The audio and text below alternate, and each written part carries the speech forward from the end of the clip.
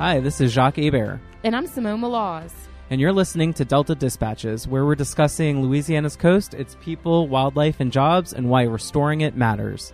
How's it going, Simone? I'm doing all right. You ready for our first show? Yeah, I'm excited. We have a lot to talk about today and in the weeks ahead, so we're excited to be doing this show and bringing it to you every Thursday, 5 to 6 p.m. on 990 a.m. Good. We'll get started by telling you a little bit about ourselves. That sounds good. So I work as communications director with the National Audubon Society. We're part of a coalition called Restore the Mississippi River Delta. It includes several different organizations, one of whom, actually two of whom you're going to hear from today, two of their staff, and we're working on coast-wide solutions to restoring Louisiana's coast. And I'm Simone Malaz. I'm the executive director of a regional advocacy group called Restore or Retreat that focuses on coastal restoration in the Barataria and Terrebonne basins, two of the most rapidly eroding basins along our coast. We hope to talk more about our organizations as we go along with our show, but today we're going to talk a little bit about the overall work that we do. Yeah, we're really going to be setting the stage for why coastal restoration is an important issue, why it should be, one of the most important issues people in Louisiana focus on. So we're going to have a guest on to kind of set the stage, talk a little bit about where we are in terms of our land loss crisis, and then we're going to have another guest come in and talk about the solutions and what projects and what work has been done to address the crisis. So it'll hopefully set the stage for our show and give you a good introduction into the issues at hand. Let's get started. All right, we're here with our first guest, Steve Cochran. No pressure. First guest for our very first Delta Dispatches show. Pressure's on you here. Steve Cochran is the campaign director for the Restore the Mississippi River Delta Coalition. What does that even mean, Steve? Why don't you tell us a little bit about ourselves and the work that we do? We have a coalition really of 5 groups, 3 that are national environmental organizations, and that's the National Wildlife Federation, National Audubon Society, and then the Environmental Defense Fund, and then 2 local groups, the Coalition to Restore Coastal Louisiana and Lake Pontchartrain Stream Basin Foundation. And we all work together. We have, I guess, among us, probably close to 40 people if we look at the folks that are in Washington, D.C., as well as down here and in Baton Rouge. Really focused on a whole range of coastal issues. And so it's a great way to do it because we actually have all these people. Most of us share office space, so we're all in the same place at the same time, all working in the same direction. It's really a lot of fun to do it that way. So you're the campaign director, and the campaign's this is not a new thing, right? It's been working for a while, right. And you're the campaign director, right? So why don't you tell us a little bit about how the campaign even got started? So, really a lot of different organizations, the ones I mentioned and others, were involved at some level in Louisiana on a range of environmental issues, particularly along the coast, and so working individually, occasionally working together. And then the BP disaster came along, and so it seemed clear that there was a better opportunity to try to work more collectively together. That had gotten organized just a little bit before BP, but really took on, I think, the head of steam around the idea that it seemed pretty clear pretty early there were going to be civil fines, there were going to be criminal fines, there was going to be money that was going to be paid. And the way it was organized, it would just, under the existing law, that money would have just gone into the federal treasury almost for whatever. There were a couple of uses, but it would not have come back under any guarantee to really help with the coast. And so a lot of the organization occurred around the idea that we should talk with the Congress, talk with other Gulf states, and try to make sure that as much money as possible would come back. We have a significant problem here. We need resources to do it. There was the opportunity to be able to do it, and it worked. And so 80% of the civil penalties that came from the BP disaster, as well as a pretty large dedication of some of the criminal penalties, are now available for Louisiana, around $10 billion worth that's going to come to Louisiana from that source or those sources over the next 15 years. So we really got a great opportunity to really put things to work, and that's kind of where the organizations got started. So you mentioned the other Gulf Coast states. You work with the other states along the Gulf, right? And you also work with local partners like Restore Retreat, for example. So why don't you tell us a little bit about your partners that work with the campaign, maybe not formally and some formally, right? Why don't you tell us a little bit about the network? So, it's sort of a series of concentric circles, if you think about it, just sort of all across the board, because we work on a range of issues. We work on economics, for example. So we look at the job creation opportunities associated with the restoration work. And we do some of that work with the Greater New Orleans Inc., for example, a pure economic development organization where they've really taken on some of these issues. Restore and Retreat, obviously, is a really important player along the coast with a real strong economic base. And so definitely want to focus on those areas, and we have partnerships to do that. The science side, we were always looking that we have our own scientists, and we work with other institutions, academic institutions, the Water Institute, the state, others, to really dig in on some of these science issues to make sure that we're doing this science-based and not getting off track and following somebody's ideology, but really staying true to the science and what we're doing around restoration.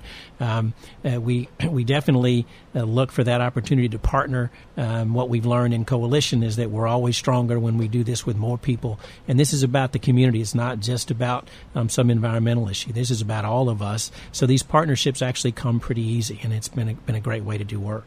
So, Steve, you're no stranger to campaigns and coalitions, and you have a long history here in Louisiana, right? So tell us a little bit about your background and how you even ended up in this place. Well, if you live long enough, you have all kinds of experience, right? So that's part of it. Well, we only want to hear about some of them. The clean ones, please. How much time do you have? FCC rules. Clean ones, please, Steve. I did grow up across the lake. Went to Mandeville High School.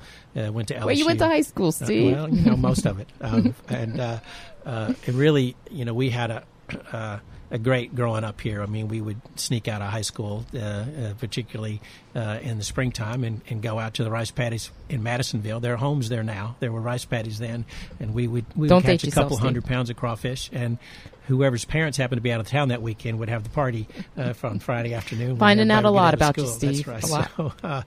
But it was a great way to grow up, and it's home for me. And I did move away. I've come back and forth in the States. LSU grad, though, right? It was eventually, as my family likes to remind me, I crammed 4 years into 6.5. I didn't miss any fall seasons, and so that all worked out just fine. But I moved to D.C. In 1992. And stayed there until really just last year. So there was an opportunity to come back home to really do this work. It just couldn't have been better for me to be able to do that. And so here I am. All right. Well, we're going to keep talking to Steve a little bit longer, but we want to make it a little fun, right? So, Steve, favorite Louisiana cocktail? Sazerac. Nice. Favorite Louisiana story? I think we just heard one about some illegal activities in the rice paddies. I guess that was slightly illegal, but as I recall, the law about alcohol was whether you could get your hand up to the bar to be able to pay for the beer. So on the North Shore, we didn't play that way on the South Shore. Yeah, right. Yeah, there's no rules at all. Exactly. That's right. So let's close out this segment. We'll come back to you and talk a little bit more about the opportunities and challenges that we face in coastal Louisiana. But did you ever, when you were in D.C. or when you were away from Louisiana, did you ever have an aha Louisiana moment where you really missed it? Or, you've worked on issues that really crossed the globe, right? Was there ever one real Louisiana moment that you've had where you're just I miss home and I need to go back and work on it there? Well, these are the hard parts, right? You can't live away from home and then see something happen and not feel that you should be there. Katrina was certainly that. BP was that. There have been too many of those here that have really directly impacted. I, like a lot of people, came home as quickly as possible just to be here after that. But being away, seeing those things happen, not being directly involved right away, that's the hardest thing to do. That's why it's great to be here now. Great. So we're going to take a little break right now. We're going to come back with Steve and talk a little bit more about the issues that we face and hopefully some of the opportunities that we have in the future.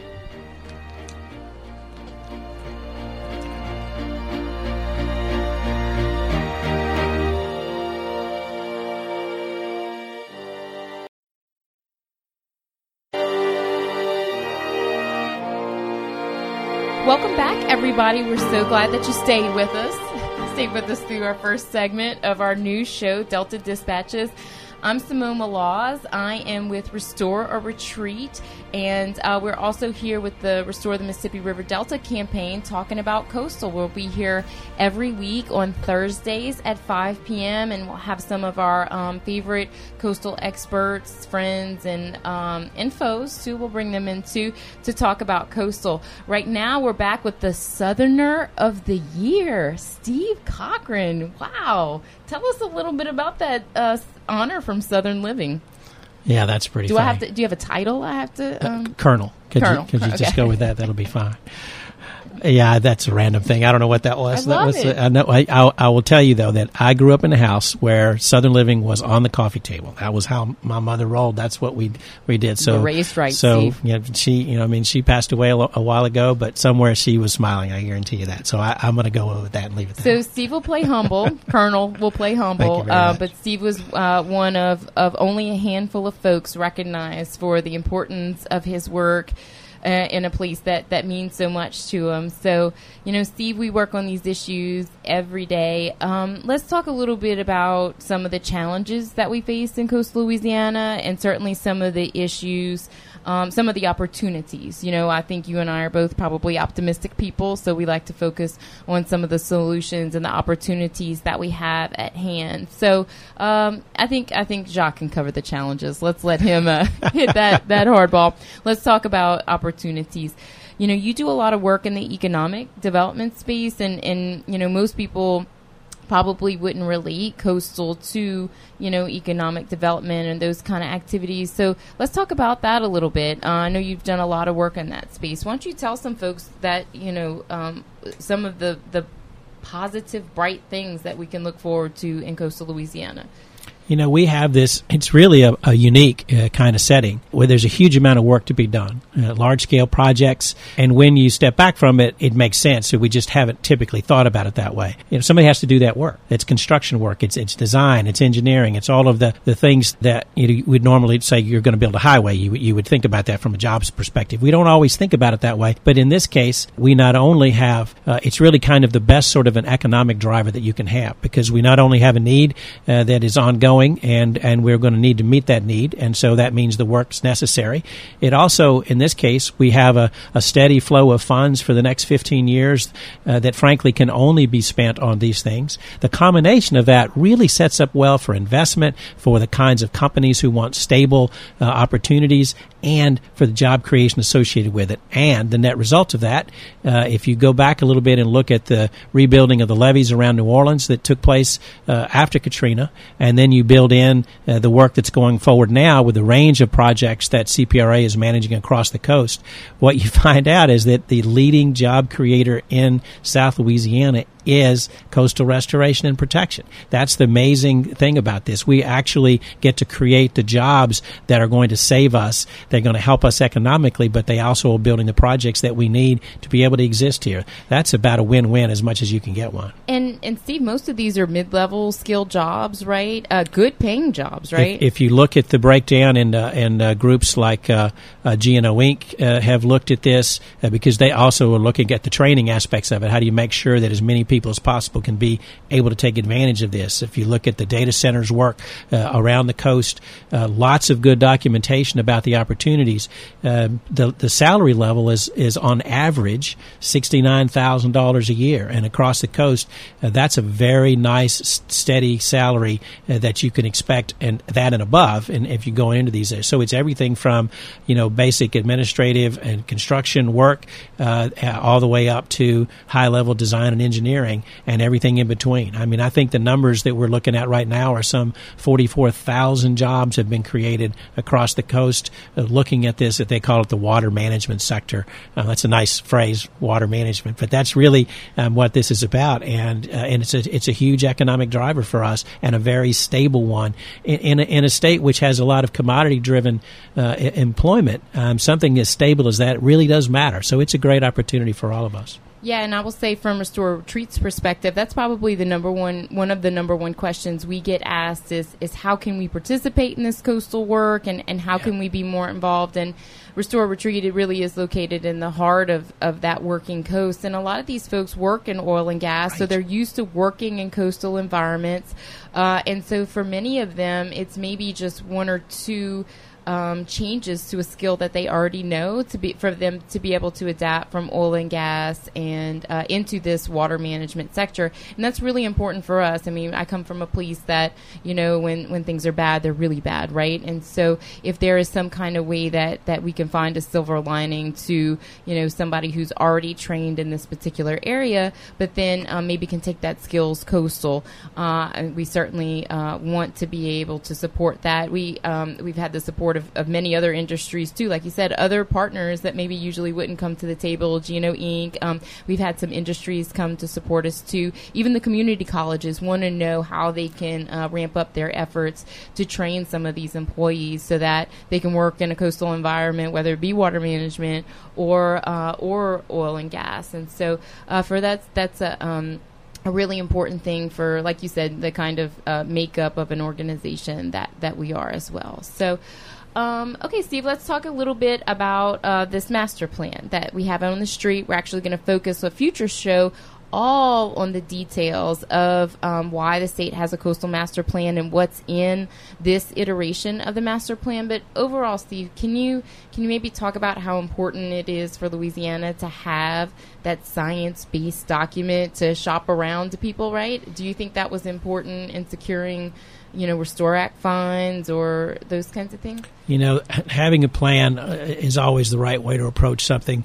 In this case, where there are lots of different ways you could go about this, really looking hard at the science. What does the science tell you about the problem? And then what does it tell you about the solutions? And building that in from the beginning is absolutely the way to do it, because it means that, one, you're likely to make the very best decisions, and two, you're able to actually demonstrate to others who you're going to need over time, whether that's within the state, taxpayers, whether it's outside of the state with federal funds, that you're doing it right. And that's the state has done a remarkable job of doing that, of building a plan based on science, of holding to it, being able to explain to people why decisions are being made the way they are, and being based on the science is absolutely critical, and it creates that basic level of credibility that is essential for any external audiences. To be honest, I lived in Washington for a long time. There's skepticism there about whether Louisiana would handle this kind of money well. What would they spend it on? Would they be boondoggles and things like that? Some of that could be fair criticism. Some of it maybe not. Regardless, making sure that we do this right and hew to the science and make sure it really makes a difference in our ability to continue to build this as we go forward. So, Steve, the campaign itself is helping to get the word out about the master plan, right? I mean, so maybe just talk briefly about some of the involvement that Restore the Mississippi River Delta, what they're doing to help just even get the word out about the master plan, whether it be outreach or... Yeah, I mean, the piece that really matters, I think, a lot is that people, these are decisions that are being made about protecting our coast, how it's going to be done, what kind of projects we're going to do, even ultimately where people will be able to live over time.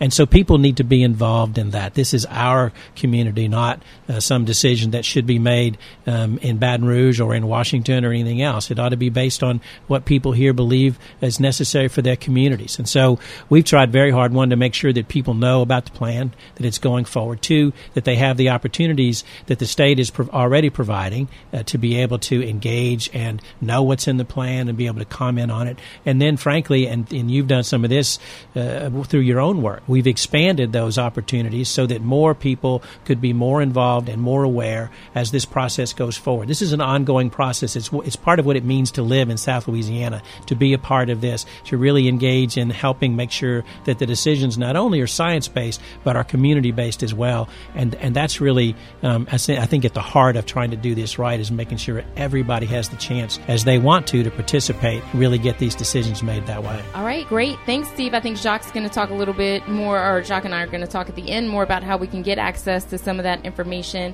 how they can get more information from the campaign. But for right now, you can follow Steve on Twitter. Steve, you're on Twitter? Come on. At SCCT. He likes to post about Mardi Gras. So speaking of Mardi Gras, Steve, one last question. Do you give anything up for Lent? King cake. All right. Thanks, Steve. Thanks for coming in. We very much appreciate your work and for being with us today. Thanks, Mom.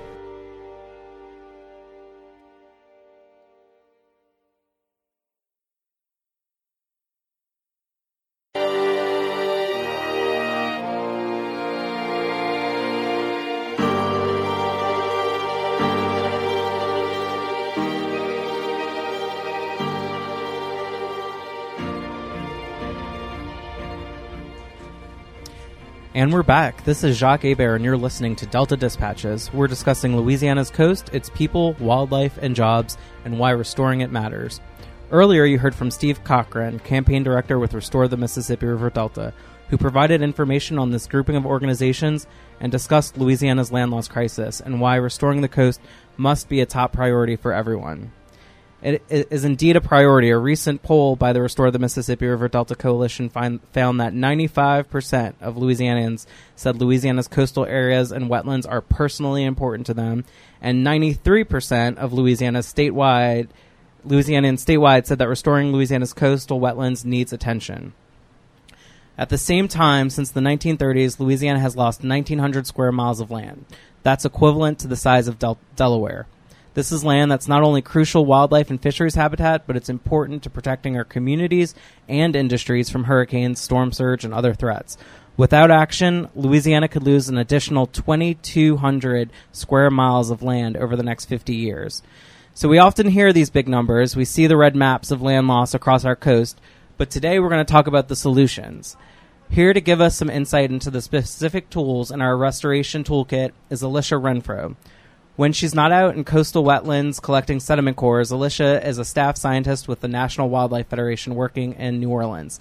Hi, Alicia. Welcome to the show. How is your Mardi Gras? Oh, it was good. I'm recovering from my various hot glue gun burns now.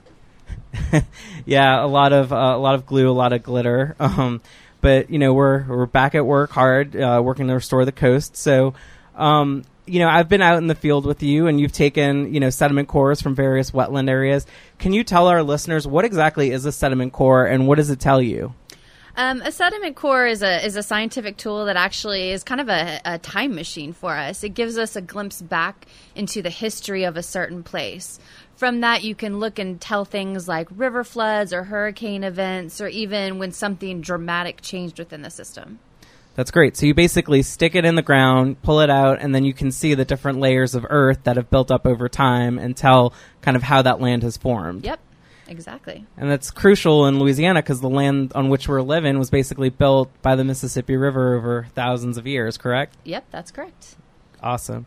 Well, Alicia, so you are not originally from New Orleans. You've lived here for about 5 years in your current role, and you got your PhD from Stony Brook University in New York. And I know you did a lot of research near Manhattan and the other kind of boroughs on the coast there. Are there similarities between what's happening around New York City and here in Louisiana? Well, certainly they do have sea level rise in those areas, not quite as high as the sea level rise we have here in Louisiana because, we have not only sea level rise, but the land is subsiding beneath us. But they do have issues, particularly in one location I worked in, where the marshes are disappearing. And they were trying to figure out why that was happening and look for solutions to that. And really what happened was a partnership between the Army Corps of Engineers and the Park Service used sediment dredged from the Hudson River to build new marshes, similar to some of the projects that we have here in Louisiana. That's great. And I mean, a lot of people say this, and clearly, we see it every day, but Louisiana really is at the forefront of this crisis, but also of the technologies and the planning and the solutions that we're working to deal with our land loss crisis, to deal with, sea level rise, threats from hurricanes. And I know particularly after Sandy, New York, there was a lot of conversations between folks in New York and here in New Orleans about what we've learned and what, could be applied more broadly. Definitely. When I lived there, hurricanes were something they thought about, but it was never a reality. Then they had Irene and Sandy almost back to back, and they're kind of waking up and figuring out, looking to Louisiana to help inform what they should do to help better protect themselves. Great. Well, you and I were recently up on a plane flying over the Barataria and Terrebonne basins and then into the Atchafalaya Basin and the Wax Lake Delta. Wax Lake Delta is actually one of the few places across our coast that's gaining land as opposed to losing land. So can you give our listeners a little bit of a recap of what we saw and what the significance of that was? Yeah, so we flew over first Barataria Bay, which is just west of the Mississippi River. It's a basin that doesn't get a lot of sediment anymore from the Mississippi River, even though it's right next to it. It does get a little bit of fresh water, but not much. We got to see a variety of different types of restoration projects in that basin, including things like Davis Pond, which is a freshwater diversion that's actually built a little land. There's a little delta that's being built there. We also saw Bear Island projects like the Caminada Headland, Marsh Creation Project, projects and some shoreline protection projects. Then as you fly over to Terrebonne, you're moving away from the Mississippi, and also you're far away from the Atchafalaya.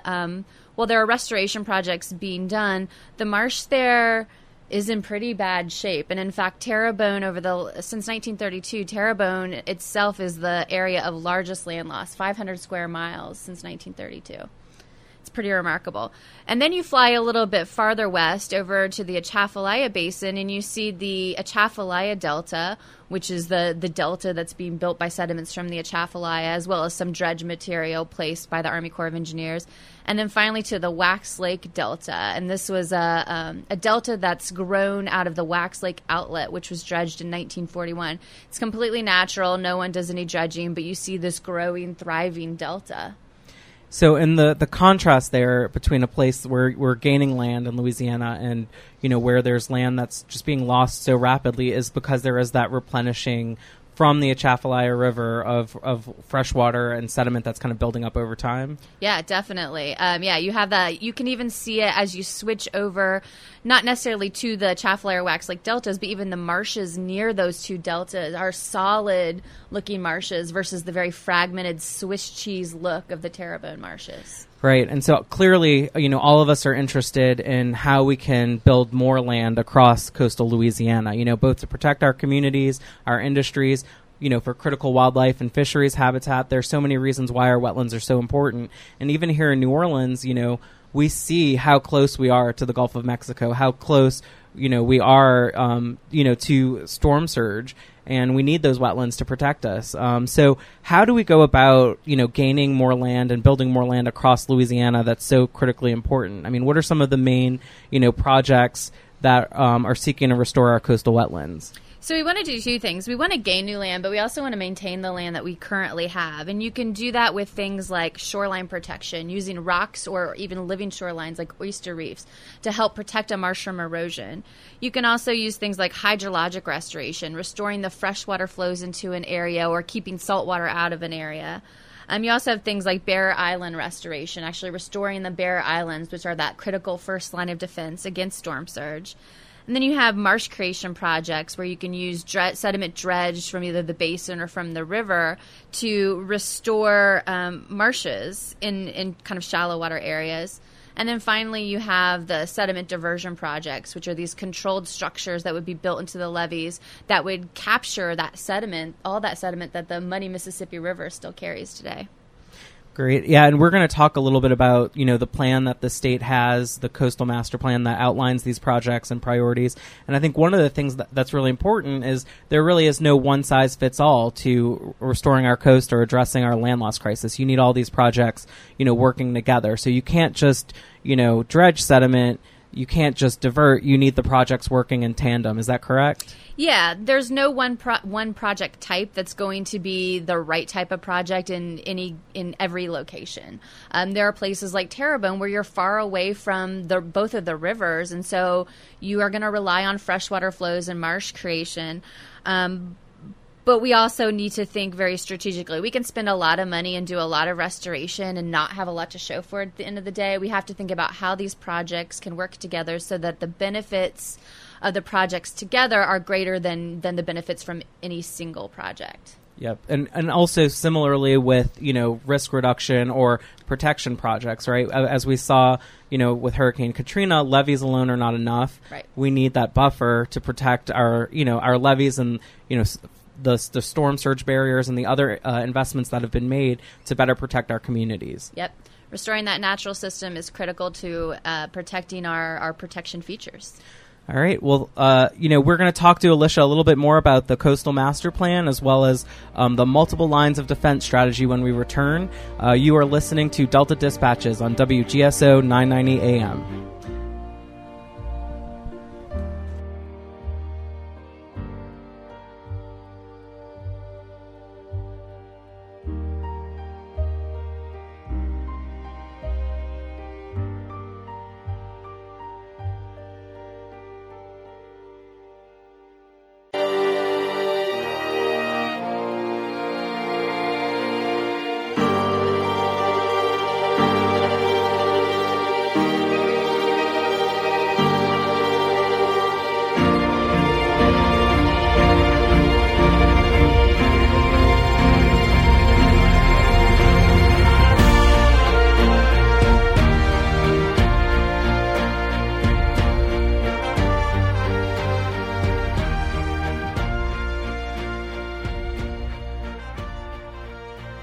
Hi everyone, this is Jacques Hebert, and you're listening to Delta Dispatches on WGSO 990 AM. We're discussing solutions to deal with Louisiana's land loss crisis, and we're back with Alicia Renfro, staff scientist with the National Wildlife Federation. So, Alicia, there are many reasons why we need to restore coastal Louisiana, but perhaps none is more important than to restore the crucial buffer our wetlands provide. You know, our cities like New Orleans and other places.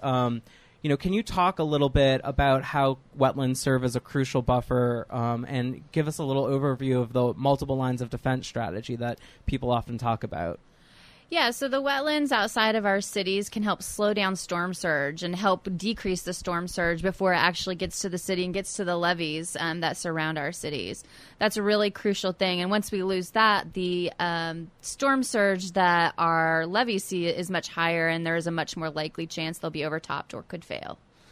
Great. And so, the multiple lines of defense strategy, it really looks at, exactly that. There are multiple lines between us and the Gulf of Mexico, between us and storm surge from hurricanes that will, reduce flooding and hopefully, reduce stress on our levees. So can you walk us through what are some of the other lines of defense? I know, barrier islands are often thought of as the first line of defense. Right. So you have things like barrier islands, you have shallow water bay systems, you have land bridges, marshland bridges, as well as ridges, which are these natural levees that exist alongside of old bayou channels that help distribute water and slow things down. And then you also have the natural levee of the river, which is kind of the high ground area that people in New Orleans are going to be familiar with because that's where a lot of our houses exist on today.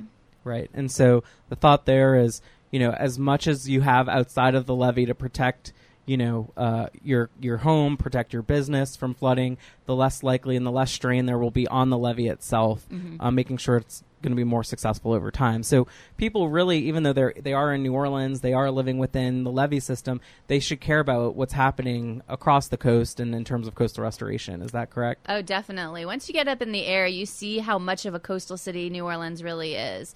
So it's really important to keep that buffer intact.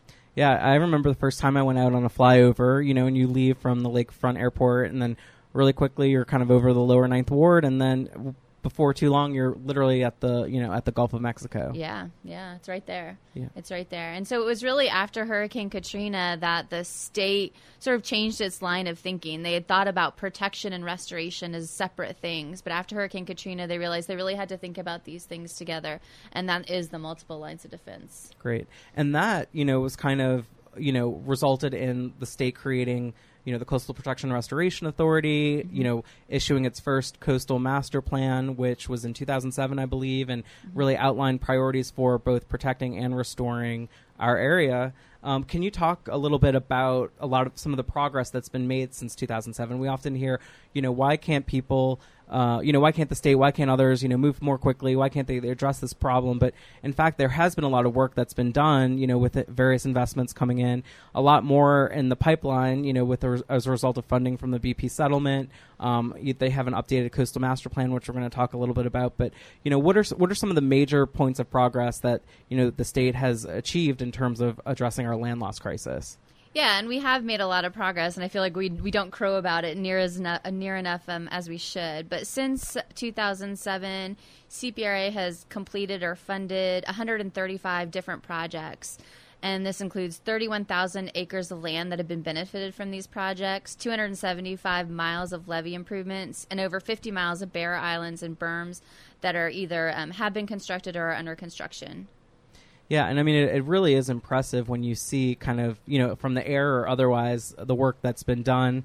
I know there's the large-scale Barataria Marsh Creation Project, which pumps sediment, I believe, from the Mississippi River over into Barataria Bay, yeah. And they've created, I think, hundreds, if not more, acres in that area. It's probably more in the thousands range now. Yeah. They made a lot of progress with that project, yeah. That's great. Yeah, and, folks, it's not always easy to see some of these projects because, you can't always get to Barrier Island. You can't always get to interior marshes. So we've tried to document those, and you can go on our website, MississippiRiverDelta.org, and look at some of the projects and look at some of the photos and images that showcase the work that's been done. Of course, more is needed, and that's what we're working on. So can you tell us a little bit about your, what you work on day to day, and how you work to advance some of these restoration projects.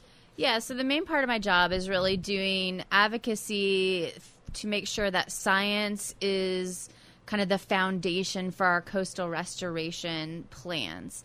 And that can take a variety of forms. I mean, that's keeping up on the latest science, what's happening, checking in and monitoring the progress of our restoration projects, doing presentations to the public, and even writing the occasional blog post about the progress that we're making. Yeah, I mean, these are really complicated issues, and that's the thing. A lot of this science has been studied extensively. Some of these projects have been studied extensively for decades.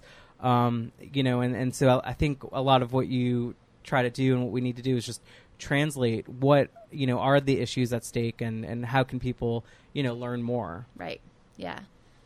So, the state, as we mentioned, is in the process. They've released their draft 2017 Coastal Master Plan, which is a blueprint for how they're going to prioritize restoration and protection projects across the coast, really for the next 50 years, even though they have, shorter time periods of 10 years where they're looking at actually implementing some of these projects. So can you give us a little overview of the Coastal Master Plan, and tell people, where they can go to learn more?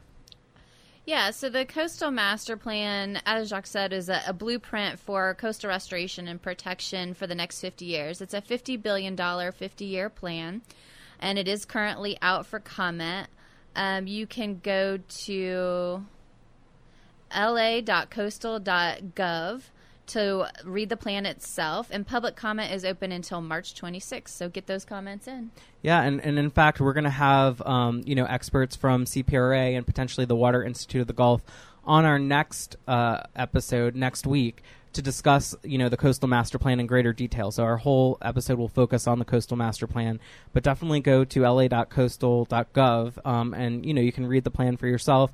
You can, see what projects are in your area. And in fact, CPRA has an amazing interactive online tool where you can enter your address and see, what's my risk? What are the projects in my area, both in terms of restoration and risk reduction?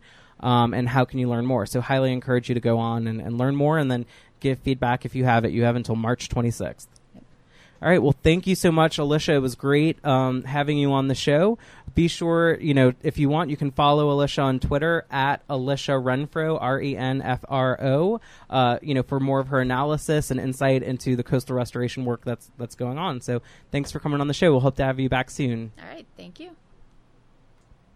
Hey, Jacques, I'm back. Hey, Simone. It's great to be back with you. How was your guest? He was great. How was Alicia? Alicia was great as always. Great. We hope to have more excellent guests, informative guests on deck for you in the future. We do want you to check out our website, MississippiRiverDelta.org. It's a brand new, beautiful website, really easy to navigate, right, Jacques? And even mobile, easy to look on your phone, too. Don't do it while you're driving, though. Also find the campaign on Facebook and Twitter. Restore Retreat also has our website, restoreorretreat.org, and we're also on Facebook and Twitter. So we hope that you'll join us next Thursday at the same time. But until then, Jacques, what do we have on deck? Yeah, so each week we're going to try to highlight different events happening across the coast that relate to our issue. Of course, a lot of folks are still coming down from Mardi Gras, so we don't have too much on deck yet, but March 11th, actually, here in New Orleans at the Southern Food and Beverage Museum, Chef Isaac Toups, you might know him from the show Top Chef. He also has two great restaurants in New Orleans, Toups Eatery and Toups South. Meadery, that's right. It's a very meaty place. Yeah. He's going to be doing an alligator cooking demo at the Southern Food and Beverage Museum, again, from 2 to 4 p.m., March 11th. And there's also going to be some discussion about the Coastal Master Plan, so definitely check that out. Yeah, Isaac has been a great advocate for coastal Louisiana. He likes to hunt and fish. He grew up here, and so he's been a great advocate for us. And so hopefully maybe one day we can have him on the show and talk about his Louisiana experiences and maybe share one of those alligator recipes. Yeah, I'm interested. I think they're going to be handing them out at the event, too, in addition to having tastings. I'm sure there'll be cocktails, too, knowing Isaac, too. Of course, so. Yeah. All right, well, we loved being here today. We look forward to continuing to be with you in the future, so we'll see you next week. Yep, this has been Delta Dispatches on WGSO 990 AM.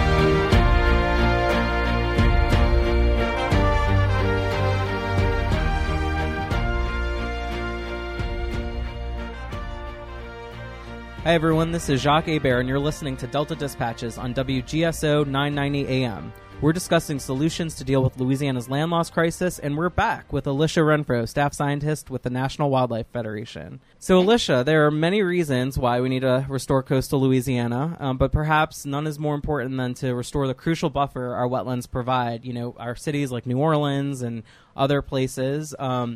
Can you talk a little bit about how wetlands serve as a crucial buffer and give us a little overview of the multiple lines of defense strategy that people often talk about?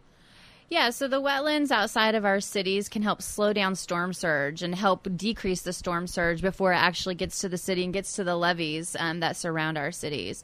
That's a really crucial thing. And once we lose that, the storm surge that our levees see is much higher, and there is a much more likely chance they'll be overtopped or could fail.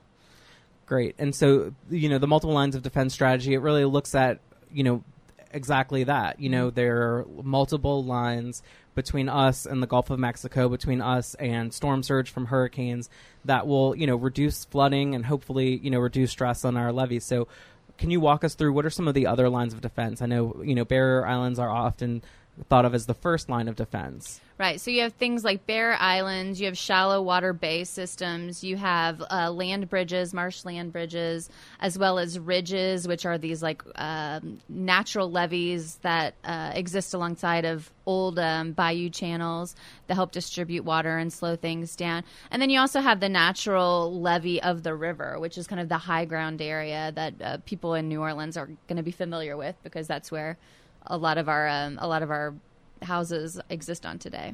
Right. And so the thought there is, as much as you have outside of the levee to protect, your home, protect your business from flooding, the less likely and the less strain there will be on the levee itself, making sure it's going to be more successful over time. So people really, even though they are in New Orleans, they are living within the levee system, they should care about what's happening across the coast and in terms of coastal restoration. Is that correct? Oh, definitely. Once you get up in the air, you see how much of a coastal city New Orleans really is. So it's really important to keep that buffer intact. Yeah, I remember the first time I went out on a flyover, and you leave from the lakefront airport and then really quickly you're kind of over the lower Ninth Ward, and then before too long you're literally at the at the Gulf of Mexico. Yeah, it's right there. Yeah. It's right there. And so it was really after Hurricane Katrina that the state sort of changed its line of thinking. They had thought about protection and restoration as separate things, but after Hurricane Katrina they realized they really had to think about these things together, and that is the multiple lines of defense. Great. And that was kind of resulted in the state creating the Coastal Protection and Restoration Authority, issuing its first coastal master plan, which was in 2007, I believe, and really outlined priorities for both protecting and restoring our area. Can you talk a little bit about some of the progress that's been made since 2007? We often hear, why can't people, why can't the state, why can't others, move more quickly? Why can't they address this problem? But in fact, there has been a lot of work that's been done, with various investments coming in, a lot more in the pipeline, as a result of funding from the BP settlement. They have an updated coastal master plan, which we're going to talk a little bit about. But, what are some of the major points of progress that, the state has achieved in terms of addressing our land loss crisis? Yeah, and we have made a lot of progress, and I feel like we don't crow about it near enough as we should. But since 2007, CPRA has completed or funded 135 different projects. And this includes 31,000 acres of land that have been benefited from these projects, 275 miles of levee improvements, and over 50 miles of barrier islands and berms that are either have been constructed or are under construction. Yeah, and I mean, it really is impressive when you see kind of, from the air or otherwise, the work that's been done. I know there's the large-scale Barataria Marsh Creation Project, which pumps sediment, I believe, from the Mississippi River over into Barataria Bay, yeah. And they've created, I think, hundreds, if not more, acres in that area. It's probably more in the thousands range now. Yeah. They made a lot of progress with that project, yeah. That's great, yeah. And, folks, it's not always easy to see some of these projects because, you can't always get to Barrier Island. You can't always get to interior marshes. So we've tried to document those, and you can go on our website, MississippiRiverDelta.org, and look at some of the projects and look at some of the photos and images that showcase the work that's been done. Of course, more is needed, and that's what we're working on. So can you tell us a little bit about your, what you work on day to day, and how you work to advance some of these restoration projects. Yeah, so the main part of my job is really doing advocacy to make sure that science is kind of the foundation for our coastal restoration plans. And that can take a variety of forms. I mean, that's keeping up on the latest science, what's happening, checking in and monitoring the progress of our restoration projects, doing presentations to the public, and even writing the occasional blog post about the progress that we're making. Yeah, I mean, these are really complicated issues, and that's the thing. A lot of this science has been studied extensively. Some of these projects have been studied extensively for decades. And so I think a lot of what you try to do and what we need to do is just translate what, are the issues at stake and how can people, learn more. Right. Yeah. So, the state, as we mentioned, is in the process. They've released their draft 2017 Coastal Master Plan, which is a blueprint for how they're going to prioritize restoration and protection projects across the coast, really for the next 50 years, even though they have, shorter time periods of 10 years where they're looking at actually implementing some of these projects. So can you give us a little overview of the Coastal Master Plan, and tell people, where they can go to learn more? Yeah, so the Coastal Master Plan, as Jacques said, is a blueprint for coastal restoration and protection for the next 50 years. It's a $50 billion 50-year plan, and it is currently out for comment. You can go to la.coastal.gov to read the plan itself, and public comment is open until March 26th, so get those comments in. Yeah, and in fact, we're going to have experts from CPRA and potentially the Water Institute of the Gulf on our next episode next week to discuss, the Coastal Master Plan in greater detail. So our whole episode will focus on the Coastal Master Plan, but definitely go to la.coastal.gov, and, you can read the plan for yourself. You can, see what projects are in your area. And in fact, CPRA has an amazing interactive online tool where you can enter your address and see, what's my risk? What are the projects in my area, both in terms of restoration and risk reduction? And how can you learn more? So highly encourage you to go on and learn more, and then give feedback if you have it. You have until March 26th. All right. Well, thank you so much, Alicia. It was great having you on the show. Be sure, if you want, you can follow Alicia on Twitter at Alicia Renfro, Renfro, for more of her analysis and insight into the coastal restoration work that's going on. So thanks for coming on the show. We'll hope to have you back soon. All right. Thank you. Hey, Jacques, I'm back. Hey, Simone. It's great to be back with you. How was your guest? He was great. How was Alicia? Alicia was great as always. Great. We hope to have more excellent guests, informative guests on deck for you in the future. We do want you to check out our website, MississippiRiverDelta.org. It's a brand new, beautiful website, really easy to navigate, right, Jacques? And even mobile, easy to look on your phone, too. Don't do it while you're driving, though. Also find the campaign on Facebook and Twitter. Restore Retreat also has our website, restoreorretreat.org, and we're also on Facebook and Twitter. So we hope that you'll join us next Thursday at the same time. But until then, Jacques, what do we have on deck? Yeah, so each week we're going to try to highlight different events happening across the coast that relate to our issue. Of course, a lot of folks are still coming down from Mardi Gras, so we don't have too much on deck yet, but March 11th, actually, here in New Orleans at the Southern Food and Beverage Museum, Chef Isaac Toups, you might know him from the show Top Chef. He also has two great restaurants in New Orleans, Toups Eatery and Toups South. Meadery, that's right. It's a very meaty place. Yeah. He's going to be doing an alligator cooking demo at the Southern Food and Beverage Museum, again, from 2 to 4 p.m., March 11th. And there's also going to be some discussion about the Coastal Master Plan, so definitely check that out. Yeah, Isaac has been a great advocate for coastal Louisiana. He likes to hunt and fish. He grew up here, and so he's been a great advocate for us. And so hopefully maybe one day we can have him on the show and talk about his Louisiana experiences and maybe share one of those alligator recipes. Yeah, I'm interested. I think they're going to be handing them out at the event, too, in addition to having tastings. I'm sure there'll be cocktails, too, knowing Isaac, too. Of course, so. Yeah. All right, well, we loved being here today. We look forward to continuing to be with you in the future, so we'll see you next week. Yep, this has been Delta Dispatches on WGSO 990 AM.